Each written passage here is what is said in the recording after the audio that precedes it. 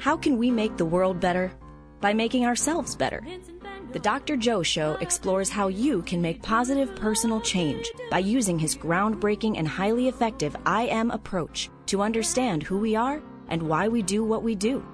Your small changes can have big effects. Join us now for the Dr. Joe Show with Mark Stiles of Stiles Law, Thomas McCoy, and your host, Dr. Joe Schrand. Welcome to the Dr. Joe Show.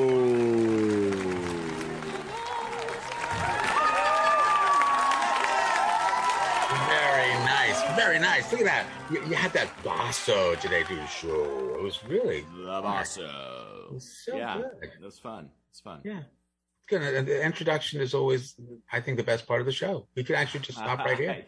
Except for our guest, of course. Our guest I would say sure. that's a nice. It's a nice part of the show, but all right, it's the second best part of the show.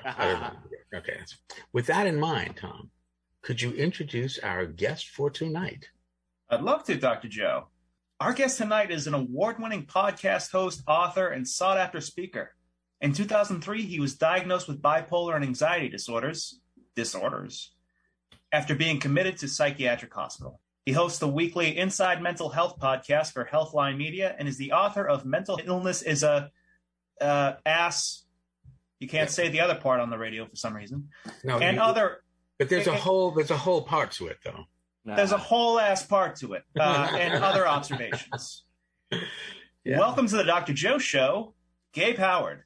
Yeah. Hello, Gabe Howard.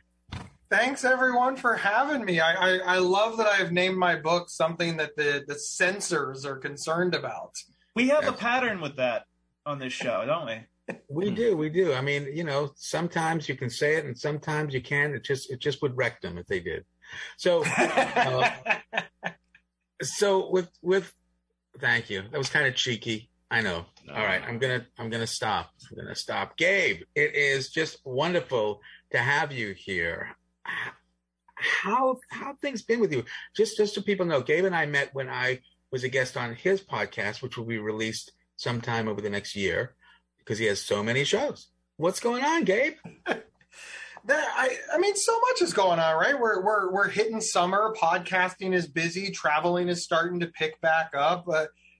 Speaking engagements are they're sort of creeping out of the woodwork. They're not like they were pre-pandemic, but they're there.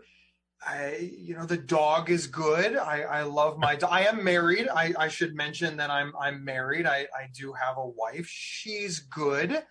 The house is still standing, right? Life is good. Let me ask though, the book that you've written, how did that come about? Your book? So I really feel like the best things in life have the best stories. So I wanted to be a speaker. That's it. I wanted to talk. I want to be like super clear on that. I didn't say I want to write a book. I didn't say I want to start a podcast. I didn't say I want to write articles. I didn't want to be an influencer. I was like, I want to talk. I want people to give me money to talk. And that's called being a speaker. Well, it turns out that if you want to be a speaker, you got to have some sort of platform. You need to have written something, done something, been someplace. I did not know this. I was very, very green. So I started writing articles for mental health websites, psychology websites. First as a guest blogger, then I started to get my own columns, and I started writing for bigger and bigger sites. Bipolar Magazine, WebMD, Psych Central, Health Central. I started writing everywhere that I could, and eventually this turned into the podcast. Now I still didn't have a book. Everybody's like, you need a book. And I'm like, I don't want to write a book. I barely wanted to write articles. And somebody said, look, you need to write a book because people will buy it. And I said, apparently I can't say what I said on the radio, but it started with bull and it rhymed with fit. And I was like, I'm not buying it. So the people in my life who take good care of me said, here's what we're going to do. We're going to put together a book for you based on at this point, hundreds of things that you've written. We'll curate it for you. We'll do all of the work, Gabe. And I said, I like that. That is an excellent plan. And they put this together. And then they started kind of putting it out to publishers to see if anybody would pick it up. And look, not big publishers. I'd love to tell you that I'm with Random House or Penguin or some place you've heard of. My publisher is already canceling me listening to this interview. But I found this little niche place that believed in me. And they're like, look, we will publish it, but there's a catch. And I said, what's the catch? And they're like, we want to call it Mental Illness is, I don't know if anybody's got a beeper. And I was like, no, you can't name it that. And they're like, no, you wrote an article that was really well received called Mental Illness is, again, I don't know who's got, yeah. And I was like, yeah, that was a really great article, but it just sort of fit into the public consciousness of the internet. Everybody back then was writing such and such is a beep, right? And it all started because some mother got fed up with her 3-year-old and wrote a viral article called 3-year-olds are beeps. And then everybody started doing it. Husbands are beeps, wives are beeps, mother-in-laws are beeps, publishers are beeps, podcasts are beeps. And I was like, well, it's a real beep, mental illness. And I wrote an article, again, just to capture the search engine optimization trend of something is a bleep. That's the only reason I did it. And they're like, no, that's the title. And I was like, my grandmother is not going to like this. And they're like, we don't care about your grandma, dude. And I'm like, I care about my grandma. And they're like, look, we will publish it. We will do everything. We will put it out there. That's the title. I'm like, can you censor it? And they're like, nope. Well, listen, I didn't think anybody would care about this book. I didn't think anybody'd buy it. Remember, a whole bunch of other people convinced me to do it, put it together for me. So I'm like, whatever, here's this garbage. Do with it as you want. And now it's out there. People love it. It's a great book. I'm super proud of it, even though I did nothing apparently. And here's the kicker. My grandmother loves the title. She thinks it is the best title in the history of titles. She's like, it describes you. Mental illness is this. You just put it out there, Gabe, and that's why people like you, because you're not BSing them. And she loves it. She's my biggest fan. She gives this book to everybody. And she's like, my grandson wrote this book. She's like super proud of this book. And she still doesn't know what a podcast is. And but I've got the book. So that's the story of where the book came from. It's not flattering to me, but listen, it's the truth. It's the truth. And Gabe, offline, we were starting to talk about stigma and what this really means and what it's done and how it's hurt people. But how did it affect you? I mean, can you tell us the story about Gabe Howard and where things started? Yeah, so it's such a difficult question to answer because I know that we don't have unlimited time, right? People are like, well, what was your childhood like with undiagnosed bipolar? And what was it like? You had serious mental illness and nobody noticed. What was that like? And then they're like, okay, you've got 5 minutes. Tell me the story. And I'm trying to like extrapolate 25 years worth of data and make people understand. And even if I'm giving my keynote speech, right, I have 45 minutes to condense down what is effectively 30 years. So I just want people to understand that because I always try to hit like high points of high interest, and then I answer follow-up questions based on that. But it's going to be impossible to get it all out in any amount of time that is reasonable for a podcast. But it sort of started for me in 2003 when I was committed to a psychiatric hospital. And I was committed to a psychiatric hospital because I was ready to kill myself. And those are the words that I used back then. People tend to smack me on the hands like, oh, no, you were contemplating suicide. And that's true. I was contemplating suicide. But in my mind at the time, I didn't know any of that language. I was planning on killing myself. That's what was going through my brain. I thought that I was crazy and that I wanted to die and that I wanted to be over and that nobody would miss me. And I had the plan. I was ready to do it. And the universe apparently had plans for me, because even though my friends didn't notice, my family didn't notice, the people around me didn't notice, coworkers didn't notice, the lady at the drugstore didn't notice, this woman that I was just sort of casually dating, she noticed. She thought something's wrong with this guy, and she recognized the warning signs of suicide. That's number one. Number two, she decided to do something about it. And number three, she knew what to do. And she walked right up to me. This is almost like you could almost make a video out of this and train people on suicide prevention using her techniques. She said, "Are you planning on killing yourself?" Looked me right in the eye and said, "Are you planning on killing yourself?" The mental health advocate in me reflects back on that moment and is so proud of her, because it's just amazing. And I said, yes, I am. There's way more to the story to this, because I didn't know that was unusual. I was born thinking about suicide. I was born bipolar. I was born with this brain as whether you want to call it disordered, damaged, messed up, different, whatever word you want to use. I thought that my brain was the same brain that everybody else had. And it was not. It was not. Other people did not have delusions. Other people didn't have psychosis. Other people weren't contemplating killing themselves as far back as they can remember. But I was. And because I was born that way, I just assumed this was part of the human condition. I always use the example that I have never seen my mother go to the bathroom.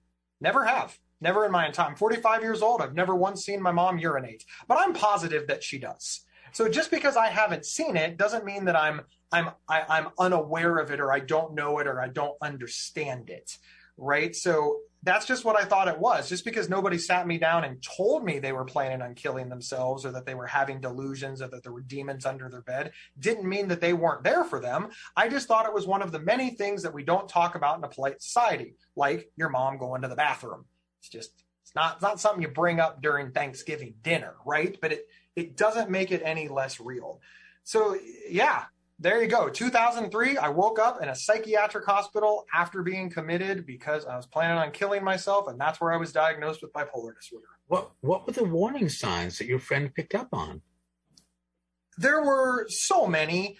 The first warning signs that she picked up on were bipolar disorder. One minute I'm the life of the party, but I'm the life of the party in a fun way. I'm charismatic, I'm entertaining, I'm excitable, I'm brave, I'm confident. And then that would sort of evolve, for lack of a better word, into all of that confidence and all of that energy, but dude's not making any sense. One of the things that she witnessed that really gave her great pause, she said, is one day we were at just a local bar and they were playing music.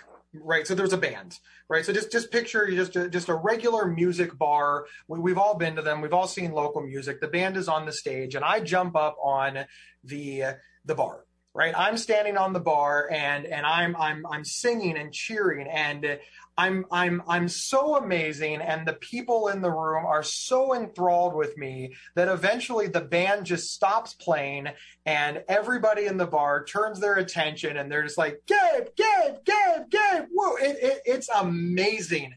And I crowd surf out of the bar and everybody's like, Gabe. And I'm like, goodbye, bar. And they're like, this is amazing. This guy is amazing. I'm like, yeah. I just picture this in your head. Like, I am better than the band. Honestly, it was the most amazing night of my life. The problem is that's not what happened. That's not what happened at all. The part where I was on the bar happened, and the part where the band stopped playing happened, and the part where security carried me out of the bar and threw my butt out absolutely happened. But my bipolar brain, my manic brain, just did a little public relations work on that and just turned it into everybody was cheering you on and that it was awesome. It was not awesome. It was frightening and concerning for her. But in her mind, because she had more education and because she knew me better, she's like, he doesn't realize this. He's not just some jerk who's taking over the bar. He honestly believes that something great is happening. And this was very confusing to her because she knew me when I wasn't manic, and she just knew me as the awesome, charismatic guy who she liked to spend time with. So that was a real big moment for her. And then soon after, because this is how bipolar disorder works, I spiraled into depression. So now the life of the party, the guy who's got enough confidence to climb on a bar and make a band stop playing and get thrown out of a nightclub, is now suddenly refusing to leave his house, refusing to get dressed, refusing to shower. He's just not making any sense. She said that I never used any language like I want to die or nobody would miss me. That would have almost been less concerning to her. I used language like, chicken, keyboard, mouse, light pox. And she's like, those are not words. Or they're not sentences. It's not. She would ask me questions and I would look at her with all the confidence of somebody who was answering them, but it was just word salad. And she thought to herself, there's something going on in his brain, something that sounds a lot like racing thoughts. And for those who don't know what racing thoughts is, it's when all of these things are just racing through your brain at the speed of light. So for example, it could be, I need to get a new mouse. Boy, my keyboard is dirty. And I think my niece has chicken pox. But it's running through so fast that when somebody asks me a question, all I can get out is keyboard, mouse, pox. And in my mind, I've said all three of those sentences. So I can't figure out why you're looking at me so weird.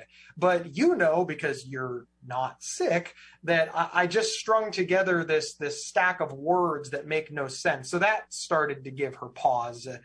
And then finally, I just stopped going to work, started giving stuff away, started, just making general not plans for the future. I'm not sure what exactly was the final thing, and neither is she. I've asked her, and she's like, I don't know. But she said that it's sort of one of those things where if you think somebody might want to kill themselves, you should ask. You don't need to be sure of the answer. You don't need to be certain. Suspicion is enough. And she had that suspicion. She asked, and boom, we're now all caught up with the story. And it's so important for people to be able to ask, because so many people think if you ask, you put the idea in somebody's head. That is not the case at all. The idea is there. The fact that it's acknowledged is powerful. I'm curious. You said nobody else noticed. All the people, your family, the people who knew you. Is this because this was just Gabe? This is the meanest part of bipolar disorder, the cruelest part of bipolar disorder. See, everybody thinks that bipolar disorder is the two poles, right? The godlike mania and the suicidal depression, right? Everybody is really, really focused on these opposites. The weather becomes bipolar when it's sunny one day and raining the next, the two extremes. But here's the thing. Bipolar disorder is actually a spectrum.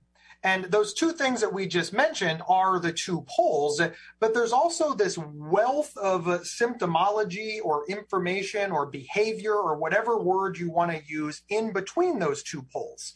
And what's in between those two poles exists the middle. There's the middle. Now, the middle has many, many words to describe it. There's normal, there's stereotypical, there's baseline, there's average. People call the middle all kinds of different things. But here's what the middle is. The middle is when you're fine, normal, average, stereotypical. It's when you get good grades. It's when you get a good job. It's when Dr. Joe says, hey, can you come help me mow my lawn and do some landscaping? And Gabe says, yeah, sure. And Dr. Joe says, be there at 9. And I show up at 9 and do it. So now 2 weeks later, when I'm symptomatic and all of a sudden I don't show up, I don't honor my promise, I misbehave, I let you down, you've got a problem here. You can think to yourself, oh, I wonder if Gabe has serious and persistent mental illness. But who thinks that way? Nobody thinks that way. Just even PhDs and psychiatrists don't think that way. What they think is, my buddy was here 2 weeks ago and showed up on time, and now that beep isn't here, and I've got the U-Haul, I've made plans, people are counting on him. Why is he letting me down? And you're mad because that's what you would expect to happen. People aren't doctors. So my parents saw me, quote, be good, and then they saw me be bad. They didn't think when I was bad, I was symptomatic, and when I was good, I was normal. They just thought, we've got a problem here with Gabe. And you add youth into that, and my parents just thought that they had a child, a teenager, a young adult on their hands who needed some guidance. And why wouldn't they? He's making things happen with that podcast, Dr. Joe.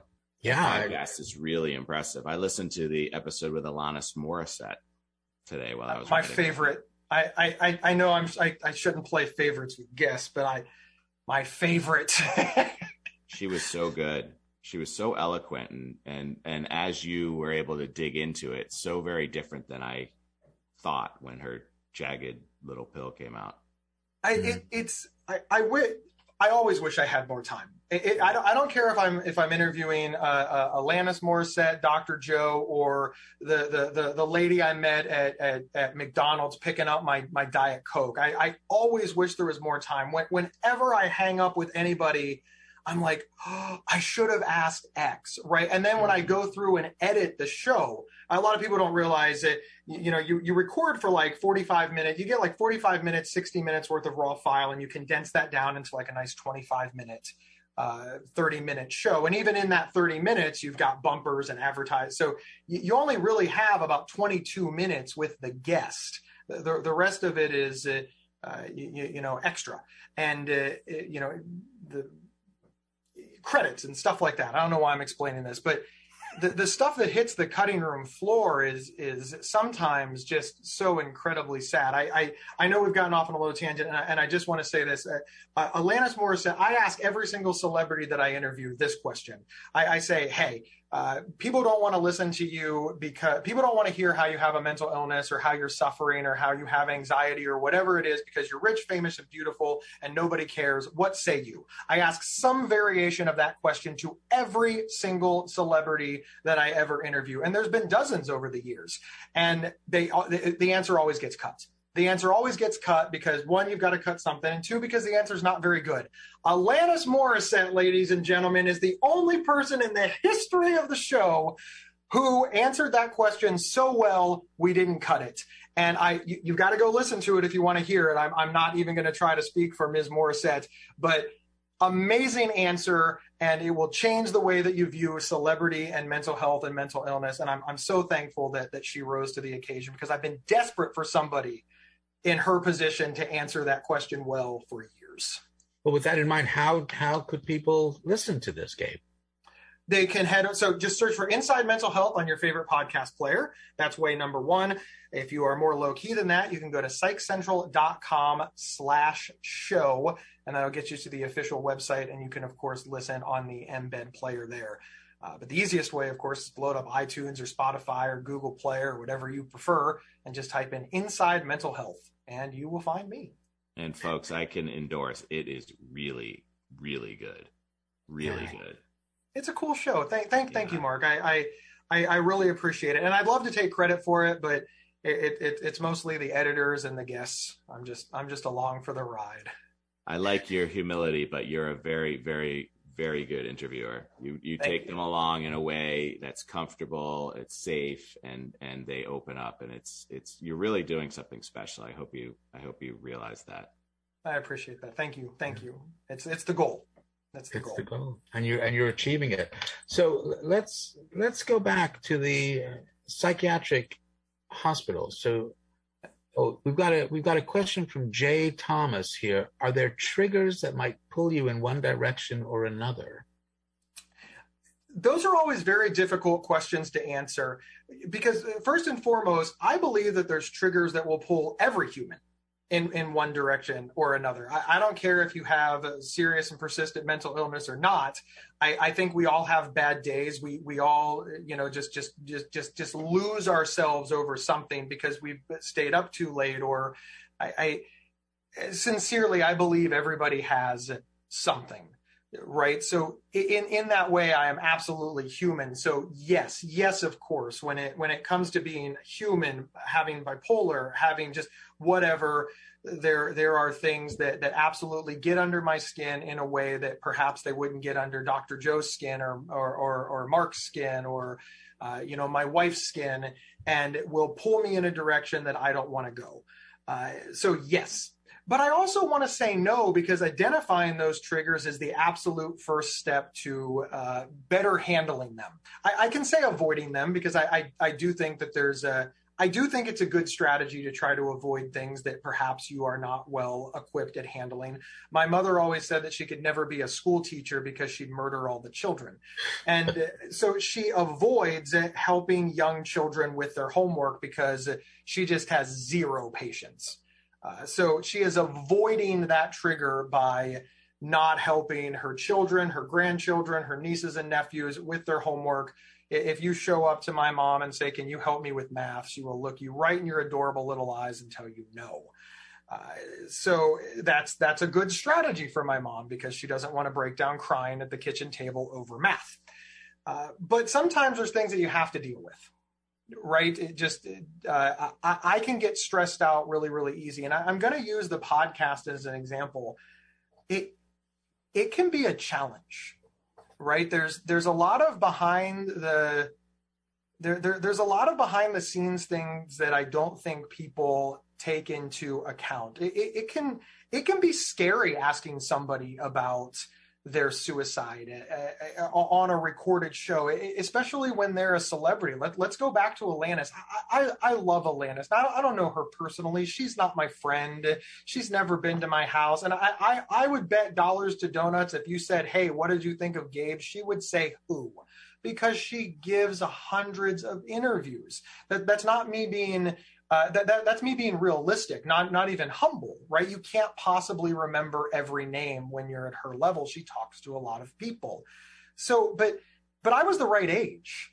I was in high school when that album came out. They talk about a generation defining album. That was my generation, right? Like I loved her. She was awesome. Like I bought the magazine. She was the pinup. So here I am all these years later talking to her about her struggles with anxiety and suicidality and being in the public eye when nobody cares that she's suffering and just being forgotten. 1 minute she's got she's selling 30 million copies and then 15 years go by. Just do they care about you now, Alanis? Like that's a really hard question to ask somebody. Right? It's also not lost on me that here's this woman who's got an album coming out right now, and I'm asking her about her album from 25 years ago. Like, that's got to feel some way. It's like, hey, I make new music. Why are you asking me about my old music? And there's like this part in my chest that's like, I'm aware of this, and I'm sorry, but nobody cares about the new thing. They care about the old thing. I don't know why. I didn't make the rules of the internet. So all of that converges, and here I am sitting alone in a room waiting for her to say hello. And what if she's mean? Like Dr. Joe, Mark, what if she's mean? Right. Like, what if she answers the phone, "Gabe, I hate you and you're ugly." Now that, how they say never meet your idols? Like this starts to like compress in your chest. Plus the room is really hot because, it's got all the sound, the door shut. I've had to turn off the air conditioner not to have the thing blowing across the mic. And I'm like, what if she hates me? Right. So there's these like really hard moments. That is absolutely a trigger for me, but I want to get through it because I want to interview celebrities on my podcast. So the steps that I take to deal with all of that, you're thinking, my God, what does he do? There are steps to take. One, bank lots of time. I should not be coming from one interview into another interview. There should be a solid few hours in between. I should get a good night's sleep. I should be well prepared. I shouldn't be learning about what questions I'm going to ask her the day of her interview. That should have been 3 days ago. So I have time to practice it and think about it and have lots of, I was getting ready to hold up water on a radio show. Have lots of water handy for when the dry mouth comes in. Take big, deep breaths. Script the first couple of questions so that if I lose my mind, which I know I will, all I have to do is read it. When my mind inevitably goes blank, there's no problem there because it's written right there in my notes, and then just move through it until I get my confidence and then I'm comfortable, and then just go from there. Knowing that that's going to happen every time allows me to prepare. That's my preparation ritual, that and many, many other things that I won't bore you with. That's how I handle that trigger. So yeah, avoid it. If you can't avoid it, plan, and then plan some more. Which is anticipating the future by doing that planning. But there you are. I want to go back. You're in a psych hospital. Yep. Years ago. Didn't plan for that. Didn't plan for that, right? So can you walk us through there? Because that sounds like a turning point, a pivotal moment. In the psychiatric hospital is when I was diagnosed with bipolar disorder. And when I was diagnosed with bipolar disorder, I had only ever known one person, like literally in the history of the world, famous, living, dead, just one person with bipolar disorder. And that was Kurt Cobain, who was the lead singer of the alternative rock band Nirvana, another band that young Gabe Howard absolutely adored and looked up to. And I knew that he had bipolar disorder, and I knew that he died by suicide. So when I was diagnosed with bipolar disorder, I thought I was dead. I mean, just again, Kurt Cobain, right? Rich, famous, once in a lifetime musical talent. Did I mention the part where he was famous? And he could not beat bipolar disorder. With all of that going for him, he couldn't beat the illness that I was just diagnosed with. Now, I'm not rich. I'm not famous. I'm not a once in a lifetime musical talent. I'm not anything. I'm some schlub from Ohio. So it stood to reason in my brain, in the psychiatric hospital, that if the rich famous guy couldn't beat bipolar disorder, neither could the loser from Ohio. And that's honestly what I thought. And why wouldn't I think that? I only had one example. Hey, you ever known anybody to beat bipolar disorder? Nope. Can you think of anybody living well with bipolar disorder? Nope. You have any examples of mental illness ever turning out well for people? I do not. Well, there you go. That's all you need to know, buddy. Your life is over. That seemed, I now know that is not the case, but listen, that was a reasonable conclusion to draw with the information that I had where I was sitting at the time. And that's what I believed the day that I was diagnosed. Again, as you said, Dr. Joe, sitting in a psych hospital. Yeah. It's a powerful moment. And I having made the diagnosis on many people, what I can assure you is no one is a diagnosis.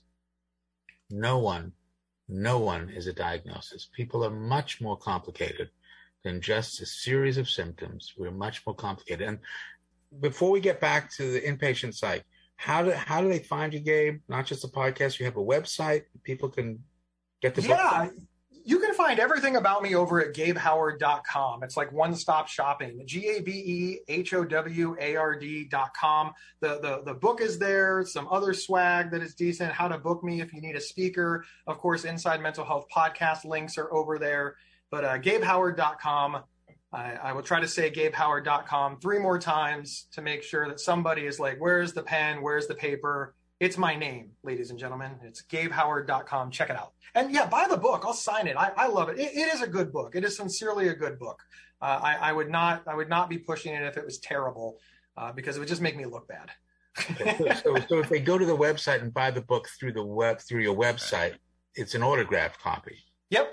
I can sign it, personalize it, write whatever you want. I throw a bunch of swag in there. It's really cool. You can also get it on Amazon.com or wherever fine books are sold. Unfortunately, I can't sign those because they come straight from, Amazon's warehouse, and they won't let me in anymore. So we have a few minutes left before we get to the 2 questions. And I'm just curious, can we talk a little bit about the stigma that is still associated with bipolar, but with all psychiatric conditions? And was that part of your experience on the inpatient unit? Was there stigma even there? So stigma's a beast, right? It's like a beast with many arms and many legs and many appendages, and it's got weapons. And here's why I say that. We tend to think about stigma as something that somebody did to you. And we don't like to talk about the stigma that we put on ourselves. And I want to fully admit and put as much out in the world as I can that as soon as I heard I had bipolar disorder, I thought every awful thing that you could think about somebody with bipolar disorder about myself. I didn't have any hope. I didn't think I could get better. I thought that it was a miracle that I didn't murder my family because violence and mental illness was in my brain so intrinsically linked. I believed all of that misinformation about myself. So I was beating myself up that I should do better, know better. It's an ugly, ugly mess. And I did it to myself because I was raised in the same culture of misinformation about mental illness and mental health as everybody else in my family. So that's problem number one. And society. I don't know why I just blame my family, just society at large. And then there's number two. See, I have to move forward and get better. And I wanted to get better. I really did. But you've got a couple of... Again, we always want to talk about stigma like the big bad person who is mean and hates you and is pushing you down while you're trying to climb up. And those people exist. Those situations absolutely exist. But I don't think they're the worst ones. I think the accidental stigma is much worse, where people believe that they're making the right decision, but it's hurtful. Like, hey, Gabe, you just got out of the psychiatric hospital, so I think maybe we're going to pause you coming to little Johnny's birthday party. And on one hand, that's so mean. Like, I'm trying to get better, and you just told me that I can't see my niece, nephew, grandchild, whomever little Johnny is. He's clearly somebody that you love, and you are now being separated from little Johnny, and that's got to hurt. But if the parents have all this misinformation, it's hard to get mad at them if they honestly believe that they're doing the best thing for their child. But they're also perpetuating the stigma because little Johnny is like, hey, where's Uncle Gabe? Oh, he's bad. So why is he bad? Bipolar? Aha. And this just converges in all of these ugly ways. And you think, where did all this misinformation come from? Well, I'm going to tell you. People believe what they see. Whether it's good, bad, or not is really irrelevant. And what they see is crisis. Crisis with mental illness is public. It is very public. If I go to the grocery store tomorrow and I have a psychiatric symptom, right? I think the soda machine is a dragon and I start screaming at it. I break down in the corner crying. I start throwing cans at an invisible monster that's trying to hurt the clerk. People are going to talk. They're going to be like, there was this crazy guy at the grocery store. There was this dude, the police came and arrested him. He was just ranting and raving about Elvis follow him around. And then they're going to, hey, what happened to that guy? Oh, he had bipolar disorder. Yeah, those bipolars, right? That's the scenario that's going to play out, and it plays out constantly all over America. But if I go to the grocery store tomorrow and I buy my groceries and go home, nobody says, hey, a dude with bipolar disorder came in here yesterday and bought groceries. Nobody says that. That never goes anywhere. Every single time I did something well, it's man does something well.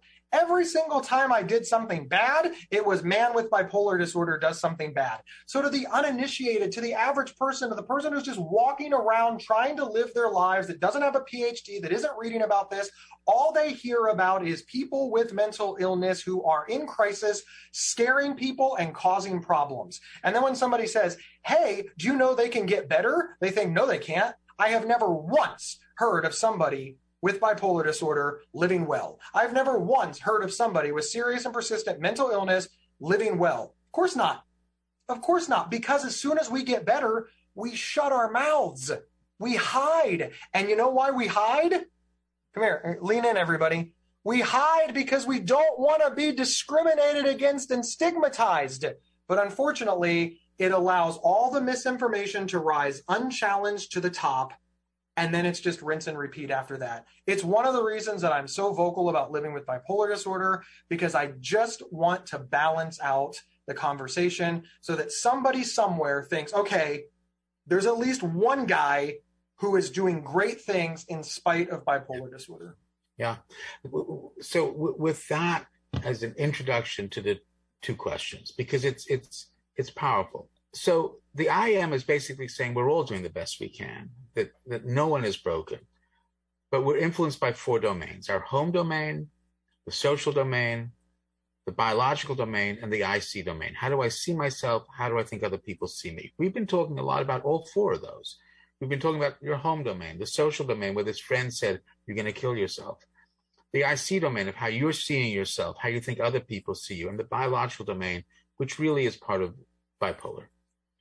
Because the 4 domains interconnect, a small change can have a big effect. We don't need to change everything. So, Gabe, what small change can you recommend to our listeners so perhaps they have a deeper appreciation, understanding of bipolar? The smallest change that I believe that everybody can do is, if you live with bipolar disorder, be honest to somebody. I'm not saying that you have to be gigantically, out on Facebook and make every post about it or scream or wear short shirts but just be honest to the people around you. Make it a point to pull your mom, dad, brother, sister, aunt, uncle, grandma, grandpa, best friend, social circle, gaming group, and to say, I live with bipolar disorder. It's one small part of me, but I want you to know that the guy that you play cards with every Thursday, or the woman who is on your bowling league, lives with bipolar disorder. That's why I'm sharing it. And there are some responsibilities that come from that. Be prepared to answer questions. Don't get angry if people freak out. Sometimes it happens. Just be prepared. And if somebody's like, oh my God, I'm scared. Why? Why are you scared? How can I help you? How can I answer questions? And be there for those people. It's hard, but you asked how you can influence people. If people start to see the people that they know as people who aren't just the person they play cards with, but as the person that they bowl with, play cards with, who also lives with bipolar, it starts to fill in those gaps. And I do believe that we all can do it. Again, pick your moments. I'm not saying walk into work tomorrow and announce that you have bipolar disorder. That's, coming out in the workplace with bipolar disorder is harder. But if you're on a bowling league, just tell them. Just tell them. If you're in a card group, tell them. I don't know, if you make model cars. A lot of us are in little clubs. Just share it. It's so important, because then somebody may go, whoa, I had no idea. And that's exactly what we want. Exactly. We want them to say, whoa, you're kidding. That's it. So with that in mind, the second truth of the I am, everybody's interested in what you think or feel about them. You're part of someone's home or social domain. And through the I see domain, how you see other people, it feels different when you feel respected or disrespected. There's an effect on the biological domain, which means you control no one, you influence everyone. You get to choose the kind of influence you want to be. Gabe Howard, what kind of influence do you want to be? I sincerely want to be a positive influence for change. I have said since I started this that I'm not looking to make fans. I'm looking to make critical thinkers. That's sort of my North Star for it. I don't know. If I was a corporation, I think it would be, like on the wall when you first walk in. I like it when people disagree with me. I like it when people say that I missed the mark. I like it when people critically think about the things that I say, apply it to their own life, and make the adjustments that they need. So that's who I want to be. I want to be a positive information giver for change, so that people feel empowered to move forward, make their own decisions, so that they too can live their best life. Gabe, thank you so much for being here. Folks, GabeHoward.com. Go to the site, get the book, listen to the podcast. Thank you so much for being here. Folks, we'll see you next week on The Dr. Joe Show.